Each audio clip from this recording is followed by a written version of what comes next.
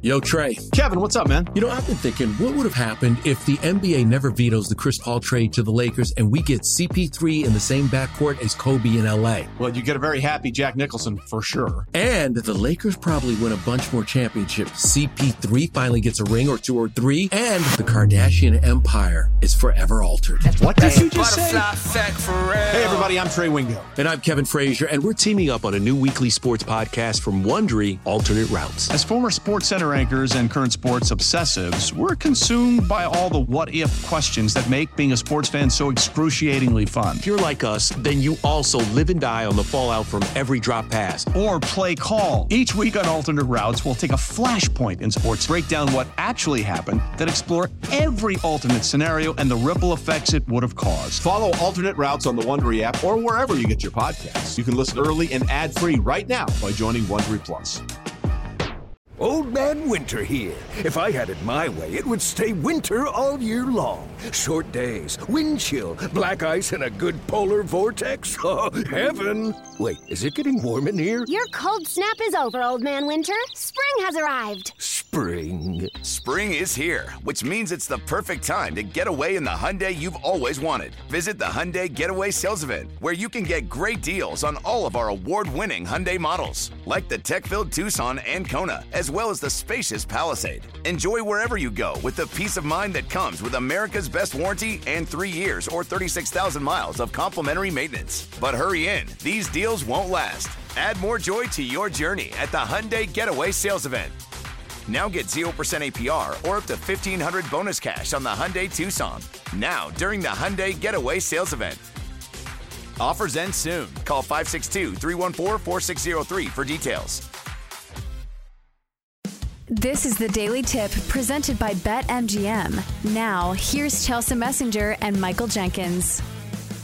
So, PJ, before we get into these games, another narrative to watch here is if your team is still alive in the tournament, how difficult is it for you to look at this game without any bias and without any of your gut like creeping up and saying, okay, I can't take my team because people will think I'm biased? It's impossible. It's everything. Like, that's how I analyze these games. I do not like betting and saying nice things about my team because then I know if they lose, I feel like I had jinxed them. Like I did something on, to do something bad towards them. With that being said, though, if I was trying to be as unbiased as possible, I do like San Diego State to cover this number for a couple of reasons. The first being, Chelsea, in March Madness, whenever it looks easy, it never is. I've just learned that through the years. Calipari had a quote about that a couple of years ago when they were in the Sweet 16 against Kansas State, and the region looked like it was just Kentucky's to lose. That's when you had Kentucky was like the 5 seed, Kansas State was the 9 seed, and then it was like Loyola Chicago and Nevada as the other game in that region. And, you look at this region and you're like, it's Alabama, it's San Diego State, it's 6 seed Creighton, and it's 15 seed Princeton. And I feel like everybody just think that Alabama's a lock at this point. People are just already penciling them into the Final Four. And I just know that when that happens, when people get ahead of themselves, when they think it's too easy, it never is. I also think the Aztecs actually match up well with Bama because one of Bama's strengths is their depth. They play 9 or 10 guys. Aztecs are the same way. They go 9 deep. All their key contributors are juniors and seniors, so they're an upperclassman team. They're veteran, and they were one of the best defenses in the country. They guard the three-pointer extremely well, so they match up really well with Bama. I think 7.5 is too many points. And another way I think you look at this spread, Maryland was 7.5 for much of the days leading up to their game against Bama, and San Diego State's 7.5. I don't think San Diego State and Maryland are equal teams at all. I think San Diego State's much better. I think they're better defensively. I think they're better offensively. They're more veteran. They're more experienced. So I think all the value here is with San Diego State. I think people are very high on Alabama right now. They have the best player in the tournament. They have the best overall team. They're so good on defense. They're very good on offense. So I understand why people like them. But I do think the Aztecs match up well, Chelsea, and I would take them plus 7.5. Just so the people at home know, PJ went to Alabama. So that's why he's arguing for the case of San Diego State, among other reasons that you just listed. But it can be difficult because you don't want to like hedge your happiness, or you don't want to put your happiness on the line. And also like your professional, like I'm not going to say your career, but like your take here and, you know, making a stand for your team. But PJ, I think I'd go against you here. I think I like Alabama because what do we expect offensively from San Diego State? Because it's not like they get a great matchup either. Alabama is one of the premier defenses in the entire nation. So I think if you take two great defenses, which I think San Diego State, that's their calling card, is their defense. They slow games down. They will, you know, hold opponents to like 60 points. But I don't think that's going to be the case here. I think when you are facing an offense that's this top tier, it doesn't matter what defense you are facing. Like, do you think anybody's slowing down Brandon Miller and company? I'm not necessarily sold. So let's look at San Diego State when facing some of the better offenses on their schedule. St. Mary's lost that game 68-61, played Arkansas. And I'll say San Diego State took them into overtime, but they also gave up 78 points. And then to Arizona, lost that game 87-70. It should be noted that those games were way back in November. But does that give you pause when playing San Diego State? If this game turns into, you know, who can score, you know, in the 70s, I don't have a ton of faith in San Diego State. Agreed. And that's where Alabama has the big advantage. I think the only way San Diego State, if you like San Diego State, I think this has to correlate to an under. Like they can't win a shootout. So I think that's one way to bet this game is you can correlate the Aztecs covering the number with an under. But like you said, Chelsea, I mean, that's what makes Bama tough is we forget how good they are defensively. You know, they have Brandon Miller on offense. They have Javon Quinterly. Noah Clowney is going to be an NBA player. You look at all the talent on offense, and you forget that they're one of the top 5 defenses in the country as well. So they can play a low-scoring game that San Diego State wants to play, but they can also play a game in the 70s or 80s where I don't think the Aztecs will be able to match them.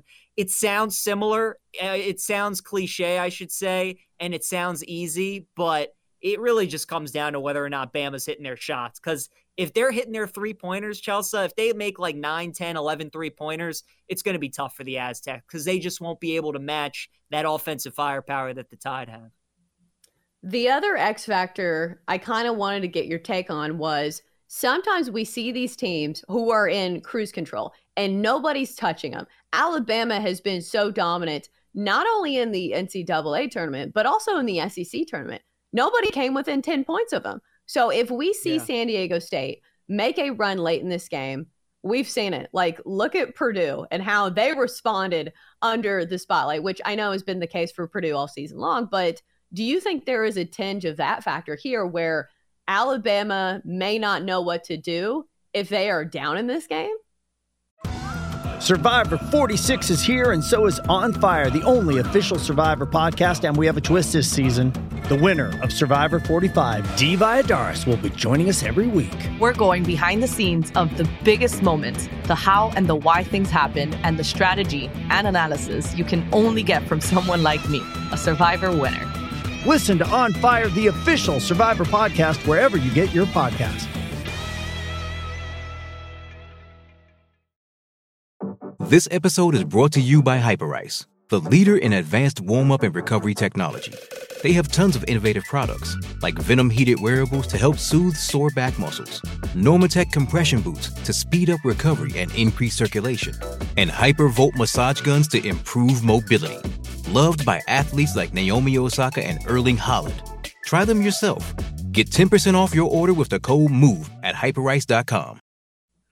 Potentially for a couple reasons. The first being that a ton of their main players are freshmen, right? So Brandon Miller's a freshman, Jaden Bradley's a freshman, Noah Clowney's a freshman, Mark Sears, who's one of their starting guards, played at the University of Ohio. So even though he's a veteran guy, he's an upperclassman, he's never played in the tournament before. So it is a concern. The one thing I will say helped Bama a lot.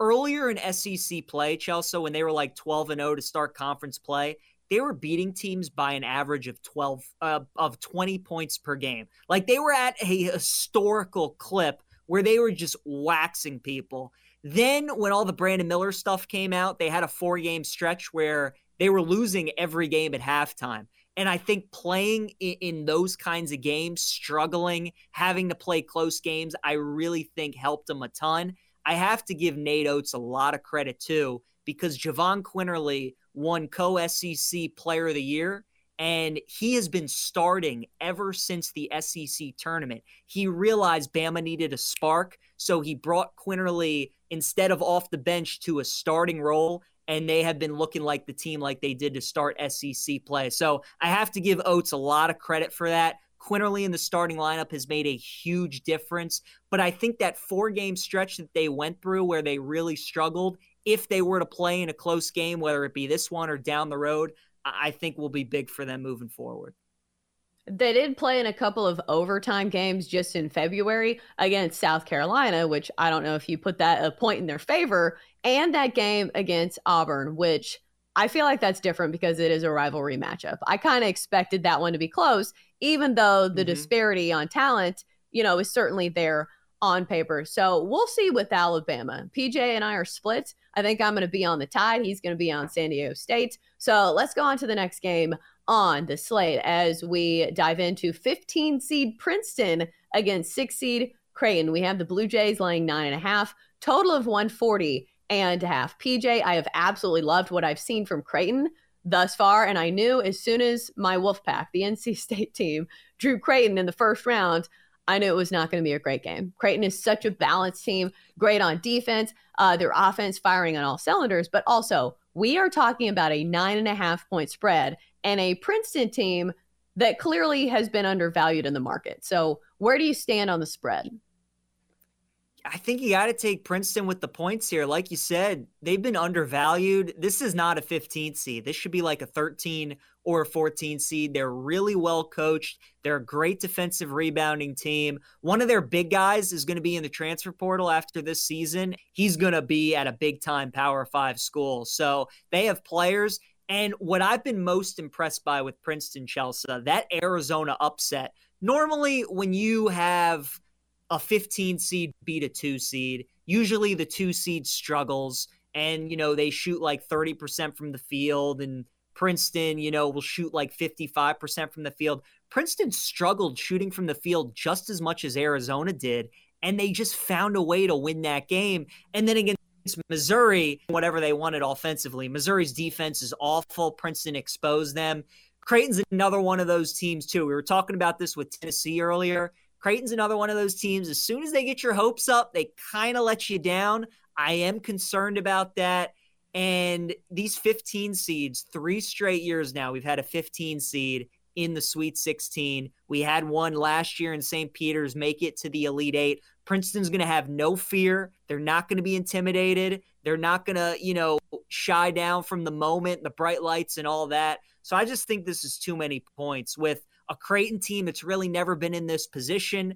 All the pressure is on them. Princeton, once again, is playing with house money. So give me the Tigers to keep it close. Also, Chelsea, I think I'm going to sprinkle some of that money line. Wouldn't shock me if they pulled the upset either. Ooh, I don't know if I'm going to be that bold, but I will take the 9.5 because you need a blowout almost for Creighton to cover the 10 points here. Because even if this game is a blowout, wouldn't Princeton still be playing with some pride at the end of this game? And I think this is squarely a market play for me. Princeton has been way too undervalued in the market. If you look at their last 6 games, they have been underdogs in 4 of them, and they've won outright in all 4 of them. It's not just been the tournament stretch where they won as 15-point dogs against Arizona, 6.5 against Missouri. They were also 3-point dogs to Yale. Last game, I believe it was probably the conference tournament where they punched their tickets to the NCAA tournament. So I'm going to ride with Princeton here. It's too many points. And, this is a Princeton team that has proven that they're way too undervalued. So it's not even a matchup play for me. I like it. I think it's a great numbers play. Another thing that's in Princeton's benefit is the fact that Creighton only forces turnovers on 14% of opponents' possessions, which ranks 356th in college hoops. So they're not a team that gets up in you and really suffocates you defensively. I think that works to Princeton's benefit. Yeah, same page, my man. For more, listen to the Daily Tip presented by BetMGM. Weekday mornings from 6 to 9 Eastern on the BetQL network, the Odyssey app, or wherever you get your podcasts.